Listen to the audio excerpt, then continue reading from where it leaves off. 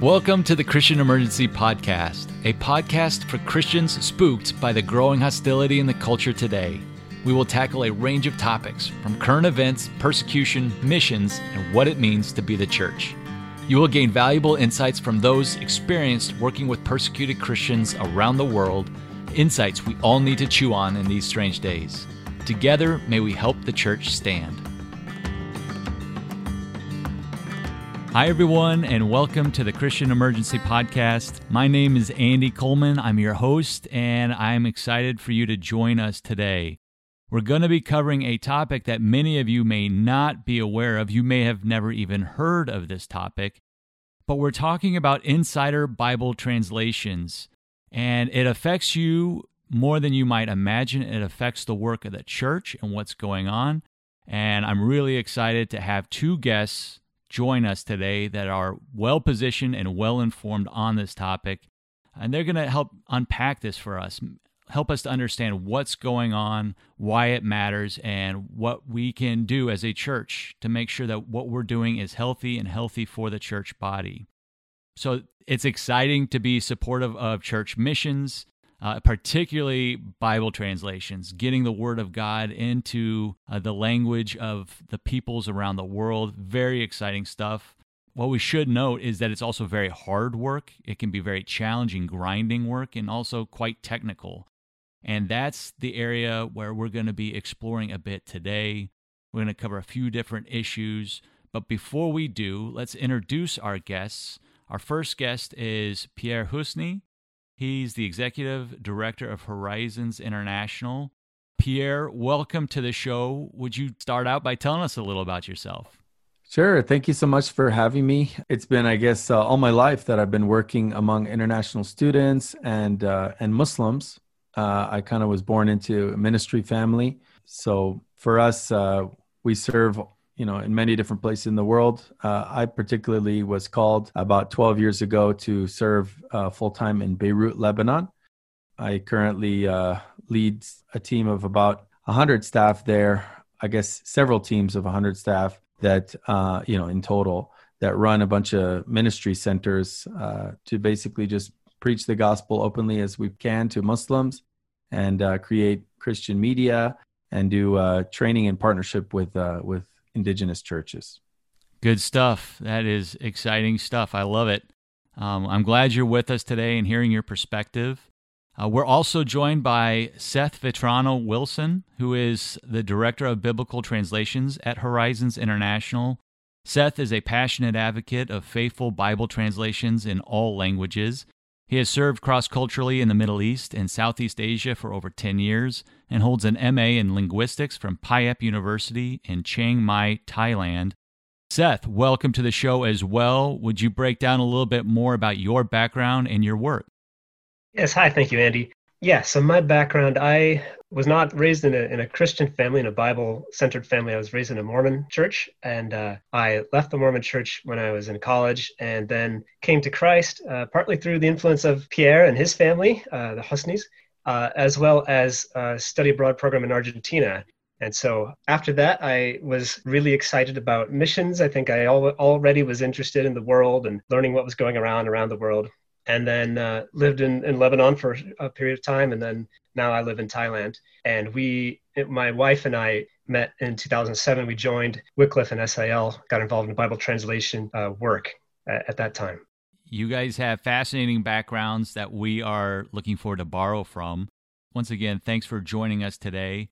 And let's just start out at the basics. Let's just start out by talking about insider Bible translations. Could you just share what they are, just so that we can get our heads around it? Sure. So insider Bible translations are kind of an offshoot of something broader, which is called the insider movement.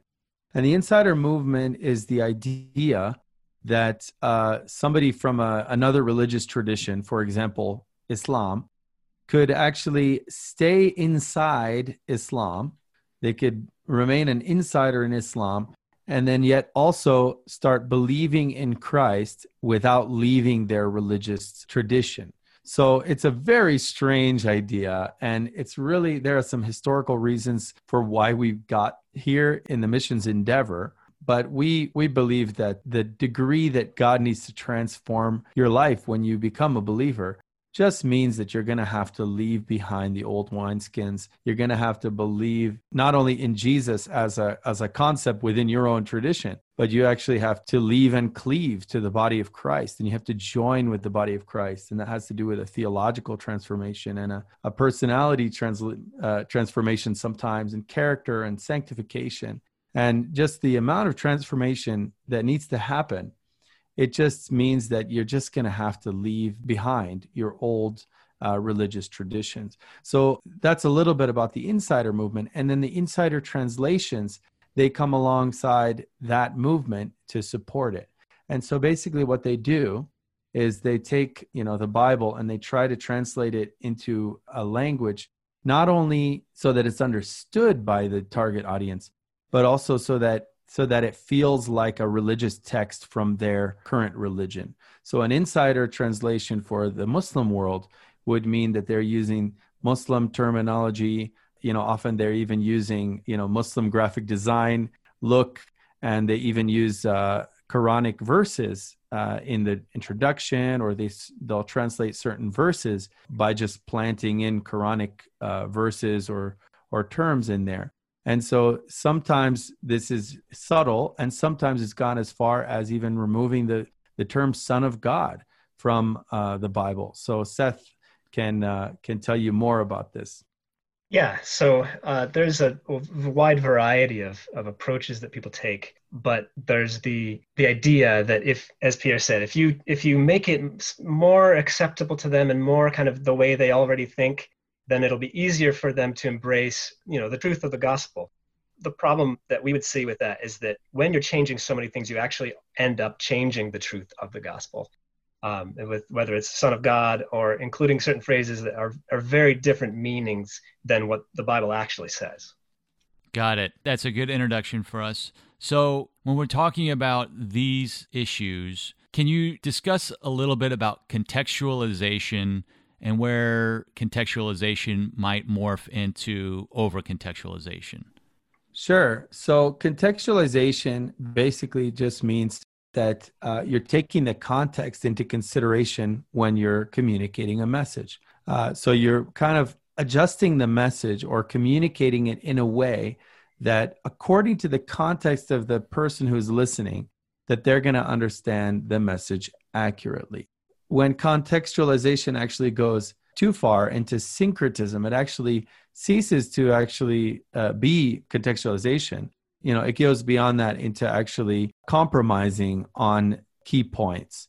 So the trap that people fall in when they're, very well-intentionedly going toward contextualization, they desire for people to meet Christ and to understand the Bible.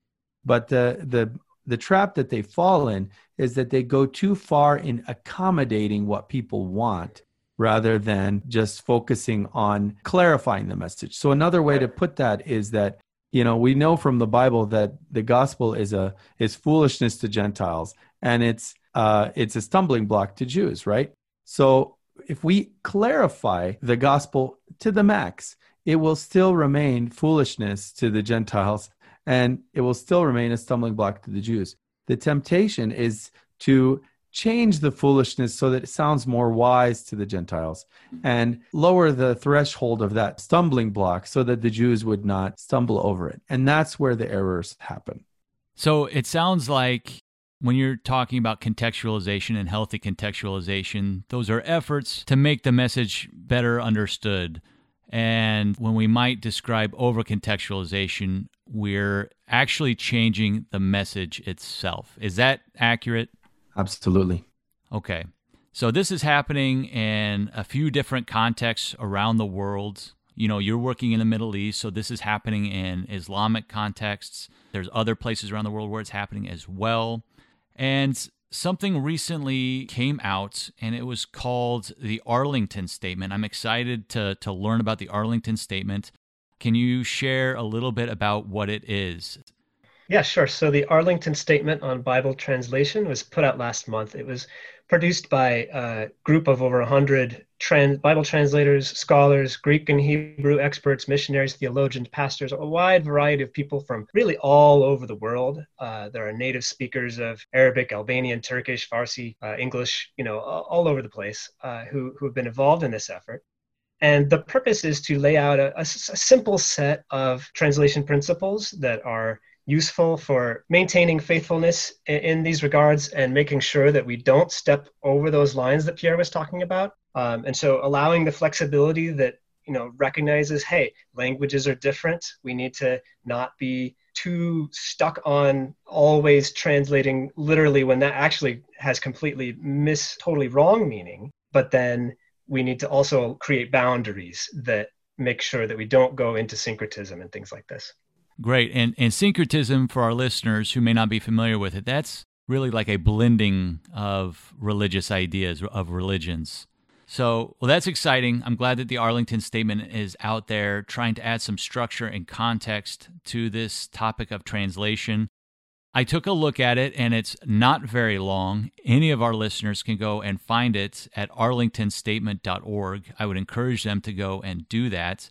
And just to help our conversation, it's basically consists of 3 articles. Let's just go through them real quick. Article 1 says, translators should not translate in a way that explicitly or implicitly affirms the theology of other religions at the expense of the meaning, context, and theological implications of the original language texts. Now, how has this been an issue in translation efforts, and can you provide any examples? Yeah, sure. There are lots of different ways in which this might happen. The example that's given specifically in the statement is the inclusion of the Islamic profession of faith into Bible translations. So that in Arabic, it says, La ilaha illallah, which means there is no God but Allah, or there is no God but God. And so there are several Arabic Bible translations or Arabic dialects, Bible translations where this is included recently. And the idea is, well, this is the way that Muslims affirm monotheism. And if we say something like what the Bible actually says, for example, for who is God but the Lord, which is the Lord, that's the name of God, Yahweh in Hebrew. Or if we say, the Lord is God, like what happens when Elijah, the priest of Baal, and God comes in the fire, and all the people of Israel say, the Lord is God, the Lord is God. Well, places like that will be translated in Arabic with this shahada, which there is no God but Allah. And they say that's the way that they would understand monotheism, and these are places that the Bible is affirming monotheism. So this is the clear and natural way for us to affirm monotheism in this language. The problem with that thinking, there's a few problems. Number one is that when a Muslim hears La ilaha illallah, they're not just hearing it as a phrase, they're hearing it as part of a whole context. Mm-hmm. For them, the next part of that statement is, and Muhammad is the messenger of God. And so when people hear that first half, they hear the second half. It would be like, if we were to hear the words, for God so loved the world, John 3:16. Mm-hmm. Right. That's not a Muslim phrase. That's not a Buddhist idea of God. That's a Christian phrase, and it means Jesus came to die for the sins of the world, right? That's included in the meaning, even though those words aren't, quoted. So when you quote La ilaha illallah in Arabic, there's no God but God, there's no God but Allah, you're including the prophethood of Muhammad. You're also including the Islamic concept of God, which is explicitly against the Trinity. They would say, no, God doesn't have, a son, God doesn't have any kind of partner. It's just one single God. But it's not the biblical concept of God at all that you're actually affirming. Pierre, what's the motivation behind this? And a second question for you. I've heard you use the term contextual interference. Could you break that down as well? Yeah, so contextual interference is something that I don't know if anybody's ever said that before. I have, but it's kind of a term that I've coined. Yeah, as far as I know, you coined it. Yeah. So I'm not saying nobody's ever thought of this before, but at least I don't think I heard anybody say that. But contextual interference basically means that when you bring a word or a phrase or a sentence, like Seth is saying, out of a certain context, out of a kind of like a common knowledge of a certain culture, and you put that phrase or word or sentence into another context, so meaning the Bible in this case, it's like the phrase or word or sentence brings with it baggage. It's got this meaning that comes with it. And sometimes it's an explicit meaning. Sometimes it's an implicit meaning. Sometimes it's just an atmosphere or it's a feeling. Sometimes images pop into your mind. So for example, when I say just do it, you probably see a little Nike swoosh in the back of your mind somewhere, right? Because that's some of the contextual baggage that comes with it. So if I actually have an Adidas t-shirt and I put just do it on the Adidas t-shirt, there's some contextual interference there. Why? And how do you experience that? Is that when you look at that t-shirt that has an Adidas logo and it says Adidas and then it says just do it, you think, wait, is this Nike or is this Adidas? So it kind of looks almost like a counterfeit item of clothing, because you know that there's something interfering. There's these two different opposing meanings that are interfering. So when you take, for example, in Arabic, the Muslim word for Jesus is Isa. We have a Christian word for Jesus, that's Yeshua. So Christians talk about the Messiah as Yeshua. Muslims talk about him as Isa. And so in a way, there's different stories told about Isa. He talks to his mother as an infant and tells her to shake the tree above her and fruit falls and things. So there's all these kind of like myths and legends about this character, Isa al-Masih, who technically it's the same referent. It's the same person we're talking about, but they have different beliefs about him and he has a different kind of personality. Yeah. And so when you take that word Isa and you put it in the Bible, there is contextual baggage that causes contextual interference in the Bible. So it's actually standing in the way of the Muslim actually understanding clearly the biblical context and the biblical meaning. So while I think the intention behind it is that they want to make it easier, because they're using familiar terms and they're using things that Muslims might feel positively about, although that's not always true. Muslims don't always feel positively about Islam. But I think that's some of the intention, but the unintended result is that it actually causes more confusion in the mind of Muslims. And it also comes off as a very deceptive tactic. It would be a lot like, what if a Muslim group made a translation of the Quran and they called it the Holy Book and they put a cross on the front of it because Christians would think that's a Bible. But when they open it up and they see all this Christian terminology, but then they realize that it's a Quran, it's a Muslim book, they would feel like, oh, these tricky Muslims are trying to trick uneducated Christians. Almost like a bait and switch. Exactly. Yep. Okay, well, that's helpful for us. Well, let's turn our attention to Article 2 of the Arlington Statement real quick. And it reads, because every person in every culture needs to know God's truth in all of its fullness, Bible translations should not avoid confronting sin or falsehood that the original language text confronts, whether among believers or unbelievers. Seth, why does this need to be addressed? Yeah, so of course it's a natural human temptation when there's something that is creating offense or that is difficult or for people to deal with. There's a temptation to want to soften it, or there's a temptation to want to just get rid of it. For example, the one example given in the statement is the story of the prodigal son. The father, when the son comes back, the father says, "Quick, kill the fatted calf. Let's have a feast and celebrate." Well, if you're translating that for a group that is mainly Hindu, the idea of killing the fatted calf could be very offensive. Sure. Right? Because they don't eat beef. They're not. They consider that taboo. And so, if people read that and they get so upset about that, then they're not going to miss the point of Jesus's parable, which is the point is that the Father is merciful and all these things. And so that's what people will say. We'll say, this is a distraction. We're not taking it out because it's offensive. We're taking it out because it's a distraction from the main point. The problem with that way of thinking is to say, look, God put the details that he did for a reason. But secondly, in this case, if you take out any reference to killing the fatted calf, then a Hindu who comes to the Bible text could read the whole thing and could easily miss the reality of how God sees eating beef or animal sacrifice. If you look in the Old Testament, you have all kinds of examples of cattle being sacrificed, right? Yeah. And so you can't divorce that from the whole. You can't. If you take it from one place, you're going to have to take it from everywhere.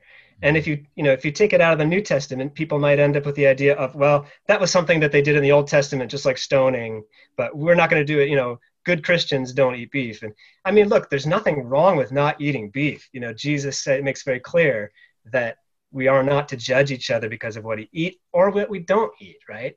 But what that means is that there has to be a clear example. If God has given us a clear example that he is okay with people eating beef, we can't take that out and have people then start to argue that Jesus actually would have condemned eating beef. It's just not true.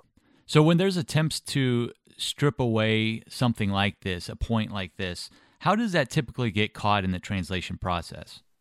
Yeah, it depends on the model done. Some translation projects are really just done with teams of native speakers, and they're just working themselves, and there's not really anybody checking them. And so it would have to just be in the local church, community. Other translation projects will have someone called a translation consultant, and that person will be maybe they won't be a native speaker, but they will have seen lots of different translations, and it's their job to kind of check for things like this. And depending on the translation consultant, you could have somebody who could look at this and say, whoa, what are you guys doing? You can't take that out. That's not faithful. God put that in. You got to leave it in there, even if it's offensive. But then there's other translation consultants that would think that was fine. Though some translation consultants would even push back against the translation team and say, well, this is going to be misunderstood. It's going to be distracting. You need to take it out.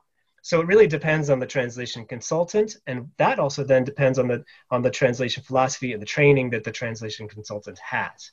So it really matters who is your translation consultant, what is the philosophy behind the translation, what is being passed and promoted as good translation. Andy, I was just going to say that it's clear from what Seth is sharing that there is confusion about these topics. Mm-hmm. And there's, different opinions that can cloud things. And so when people, let's say I'm a person in a pew in a church in the US, and I just want to help. I just want to support Bible translation. And I don't really feel qualified to get into all this detail and all this controversy and things like that. I think that all underlines the reason why the Arlington Statement is so important, is that we've got a whole plethora of traditional Bible translation, or we could say biblically faithful Bible translation organizations that are laying out in very simple terms, these 3 simple short articles saying that here's what we really agree on. And these are kind of the wide boundaries. And you just don't go past these broad boundaries. And it just makes it so simple. And what I find amazing about this whole Arlington Statement is that how many revisions this statement went through. And Seth was the one who coordinated kind of the revisions, kind of bringing all the feedback from all these different organizations and scholars and missionaries and people that are dealing with all kinds of different languages, brought them all together and really boiled it down to these 3 simple articles that everybody should be able to agree on. And that really just, to me, it really fulfills a huge need to simplify this issue and just to come together in a positive way, unify around what we are going to all agree on for how to translate the Bible into these languages. Well, Pierre, I love that you pointed that out, and I do think a hat tip is in order to Seth for that work of just harnessing all of those perspectives for the Arlington Statement and the various versions that had to go through. That must have been like herding cats. I can't imagine the challenge that went into that, but I'm grateful that was done. And I love what you point out about these being three wide boundaries. What a tool this offers, the Arlington Statement offers to, missions committees, to pastors, to church, to just Christians in the pews back home, so that they can thoughtfully consider projects that they're supporting and ways that they're being a blessing to the kingdom. I do think that this is a critical need that needs attention, that needs daylight, some transparency. And like Pierre said, we just needed to draw some clarity out of what had become a cloud of confusion. So grateful for those three wide boundaries put forth in the articles of the Arlington Statement. Let's turn our attention to the final article, Article 3, and it reads as such: "The Holy Spirit has created an intricately woven tapestry of truth containing a number of key terms connected across multiple passages that all contribute to the meaning of the whole. Translators should strive for a high degree of consistency in translating these key terms in order to preserve this interwoven meaning in translation as much as possible." I think that article is very well drafted. I love that phrase, an intricately woven tapestry of truth. Well done, whoever authored that passage. That's probably my favorite sentence in the whole thing. Yeah, it's so well done. Well done. Seth, could you give us some examples of why this article came into being? We've touched on it a little bit, but for example, what key terms have you seen mistranslated? Yeah, and this one's really important, I think. So the first example given in the statement is the translation of the Greek word kurios, which means Lord. So if you look at how the New Testament uses this word Lord, first of all, it's used as a representation of the name of God when quoting Old Testament passages, so the name of God being Yahweh. Secondly, it's used as a title for Jesus, Lord Jesus, right? The Lord, people turn to the Lord. And what's amazing is that the New Testament puts both of these and connects them together. So it'll be passages like in 1 Peter 2, where Jesus is called Lord, but it's a quote of the Yahweh Old Testament, right? So the name of the one true God of Israel, there's no other God but the Lord. There's the connection made that, Jesus is that Lord, right? And then in 2 Corinthians 3, Paul uses that to say, now the Lord is the Spirit. And so the Lord is the Father, the Lord is the Son, and the Lord is the Spirit. And so this beautiful Trinitarian word that connects Jesus with the God of the Old Testament. And so that's the function of this word in the New Testament. It's beautiful. Unfortunately, there are translators that maybe they didn't see what was going on there, and they were presenting a biblical text to Muslims, and they got confused because they said, well, in their minds, Lord, if you call somebody Lord, that means they're God. And then they think, well, Jesus is being called God, but God the Father is being called God, and they get confused. And they think, there's two gods or three gods or whatever. Now, the problem with who isn't confused on some level by the Trinity? Anytime, any Christian, there's confusion potentially there. But, the solution is not to then change the translation, but to work and explain and help people dig into what the Bible teaches. But unfortunately, there'll be people that say, well, we're going to take that out. That's confusing. Instead, what we're going to do, whenever kurios refers to God the Father, we're going to say Allah or God. And when it refers to Jesus, we're going to say Sayyid, which means master. So we're going to make a higher term for God the Father, but a lower term for Jesus. And the effect of that theologically is that then you're not putting Jesus and the Father on the same level, which is what the original text actually does. And so it's very dangerous theologically in terms of the divinity of Christ and the Trinity. You really weaken the biblical case for those beautiful truths. Pierre, would you add anything to that? Yeah, I would say that example, and of course the others that have been given, they really show that this statement, the Arlington Statement, is not about some kind of tangents or little nuances that don't really matter that much, or some kind of little, controversy among experts. The issues that are being laid out here really go to the core of salvation. And so when we are translating the Bible for the Great Commission to get the gospel out to all nations. The reason for this is we want them to have salvation. And without the Son of God, there's no salvation. If we start playing with these terms, and if God the Father no longer is the Father, he's now our protector or our guardian, and the Son is now the Prince of God, or something like that, you actually have dismantled the mechanism of salvation in the gospel. So to me, this just shows that this is so central to the Great Commission throughout the world, and so central to the gospel. Yeah, these are not insignificant issues. They're not tertiary issues. It's essentially tinkering with the message, which risks distorting the message, which risks distorting the gospel. And now we're in very, very dangerous waters. It does matter, and we need to be savvy to it. Pierre, if you have, let's say, a missions committee or a Christian or a pastor, and the church is supportive of translation efforts in their missions program, they've read the Arlington Statement, they're trying to be good stewards of their resources and to be supportive of good, healthy efforts to strengthen and expand the body, how can they check and just to ensure that what they're supporting is healthy beyond the Arlington Statement?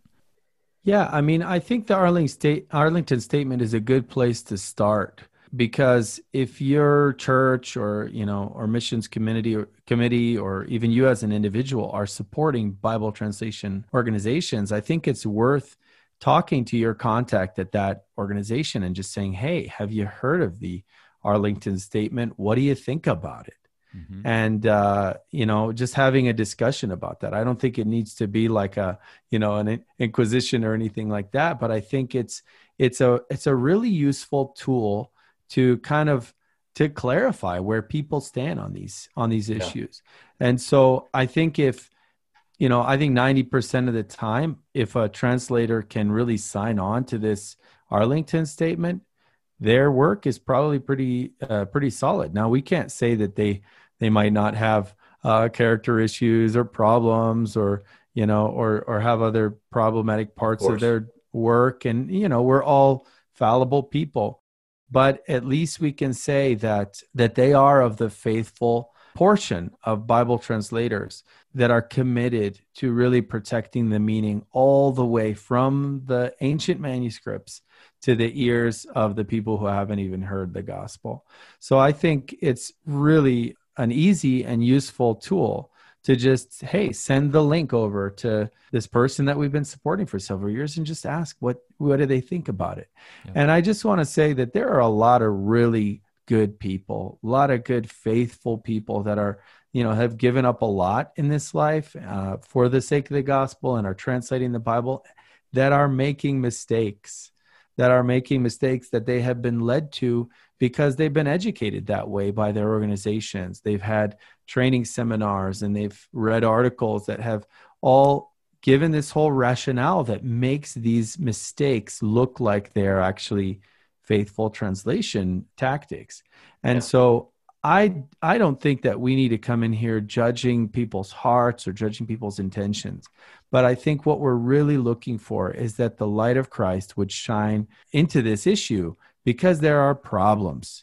There are problems within the Bible translation community, which is a key part of the body of Christ. Yeah. And so the Arlington Statement, it's really not a negative thing. It's a positive thing, trying to bring people together and just bring light and clarity into these issues. Yeah. And I just want to add that there are, if you go to the website and you click on signers, you will see the initial signing organizations and other organizations and individuals who signed this statement. And so you have organizations like Bibles International, Horizons, Pierre and I are part of. You have Tyndale Bible Translators. You have All Nations Bible Translation. So you have Bible translation organizations that are committing to following these principles. And I just think I'm so grateful for all those organizations and the people that lead them and the great work that they're doing. And I hope to see that list grow. But I just, I think if people are wondering, what can I do? I would encourage them to go check out those organizations and see if they might want to support, or if they want to maybe join one of those organizations. And if there's other organizations that want to get on board, that's wonderful. Also, if you have an individual translator that you're supporting and they, are getting on board with the statement, then I think that's great too. I like Pierre said, I really think there's a opportunity here for greater conversations and for just shining hopefully some gospel light on these issues so that God is glorified and so that everybody around the world can know Jesus. Jesus is Lord. He's the Son of God, and God is our Father. He loves us so much, and He's adopted us as His children. And we have, we can be free from the misconceptions that we came, somebody like myself who grew up not in a Christian Bible believing home. I thank God that I just had a normal translation in English that I could read and come to the knowledge of the truth. Yeah. That's what everybody needs. I love it. Well, I love the way you guys characterize that. And again, I think this is just a multifaceted tool, this Arlington statement, adding clarity and help where there has been challenges. And it might be a tool of, redeeming some work. And it's just so healthy and so needed. And this just came out a month ago. I'm really grateful for that. As churches are working to cultivate the missionaries that they are sending out into the mission field, they want them to be as well equipped as possible, ready to do work on the ground for the kingdom. Are there some resources that you would recommend to them, those that are looking to enter the missions field? Or maybe just like we were talking about for pastors or Christians in the pews, missions leaders, are there some resources out there that you have found helpful that you would recommend to them? Yeah, I would say there's a lot of, if you look on a website called biblicalmissiology.org, there are a lot of good articles written on some of these topics. There's also a book, it's a longer book that is very, very in-depth on many topics called The Muslim Conversions to Christ. It's edited by Ayman Ibrahim and Ant Greenham. That has several of the Arlington Statement signers have contributed chapters to that book that came out a few years ago. So those are two good places I would start with, but there's a lot more.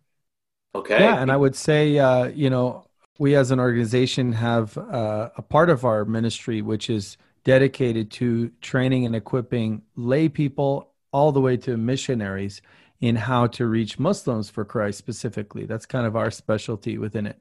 So the biblicalmissiology.org is a great resource for the translation and missiological concepts. A lot of it has to do with Islam or reaching Muslims, but also, it can be very generally applied. But then if you go to engagingislam.org, that's where we've got our training programs that will help, just regular church people all the way up to full-time missionaries to learn how to effectively share the gospel with Muslims and disciple them. And you've mentioned a couple different projects that your ministry has been a part of, Horizons International. Would you just give us a little bit more of an overview of Horizons International, how it came into being, and the specific focus of that work? Sure. So Horizons International was founded by my father, George Husney, who still serves as our president. He founded it in 1990, and it was kind of a culmination of several different things that he'd done in ministry. So he'd spent a decade and a half doing Bible translation in several different languages, including Arabic. So that shows we have a kind of deep roots in Bible translation. Yeah. Before that, even he had done church planting in Lebanon, and several of the churches that we partner with in Lebanon as Horizons were actually planted in part by my dad. And then he's also done international student ministry in the U.S. in the 1980s. So all of those kind of things came together in 1990, and we just began growing throughout the world. We're in 7 states, reaching out to international students. We do training, like I said, for how to reach Muslims for Christ. And then we do field ministries around the world. And our biggest teams are in the Middle East and North Africa. Like I said before, it's about 100 of our staff are there, and just running evangelistic and discipleship centers where we proclaim the gospel. We've got a media studio where we dub gospel material into Arabic and Kurdish languages, and even social media and things like that in Turkish and Farsi and different regional languages. We do relief work for refugees. Anything that we can do to show the love of Christ while also preaching the gospel at the same time in a holistic model like Jesus did. So we don't separate it out into different compartments, but we do it all together, just like how Jesus was healing and feeding and preaching and all at the same time. We have kind of a very diverse staff. A lot of them are Muslim converts themselves and from the region. And then also we have an office in Hong Kong. That's where we send Chinese missionaries to the Middle East, and then also Americans. So it's kind of a very diverse group. And Seth is in the mix there, based out of Thailand and heading up the Bible translation. Well, it is a diverse work and a diverse group, but what a beautiful picture of the church, of the body of Christ. Really exciting stuff, and I hope that our listeners are picking up on that. This is exciting stuff.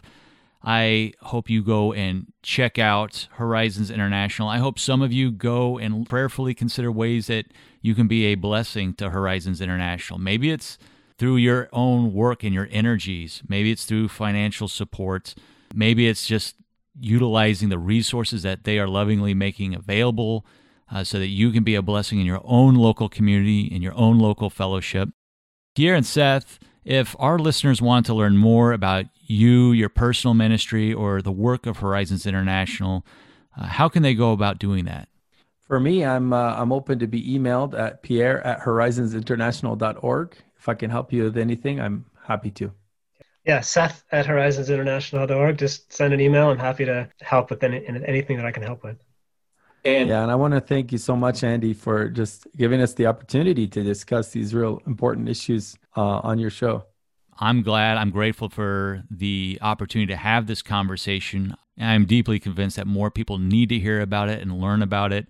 For those listening, if you get the opportunity to share this with your pastors, your missions committees, your Bible studies, whoever it may be, just so that we as a church are more aware and more tuned in to ways that we can be a blessing to the church and also cautiously avoid things that might harm the church or harm people coming to Christ.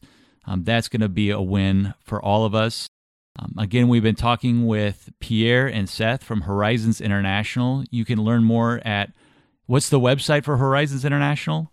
Horizonsinternational.org. Too easy. Horizonsinternational.org. Well, Pierre, Seth, thank you for your time today. I think a lot of people are going to be blessed by this conversation, and we're grateful for all that you're doing. Thank you, Andy. Yeah, thanks so much. All right, take care, guys. Thank you for joining us today for the Christian Emergency Podcast. If you enjoyed today's show, please subscribe and give us a 5-star review. Also, tell your friends about us and ask them to subscribe as well. To learn more about the Christian Emergency Alliance or financially invest in our ministry, visit us at www.christianemergency.com. You can also find us on Facebook and Twitter. Thank you again for listening, and stand strong out there.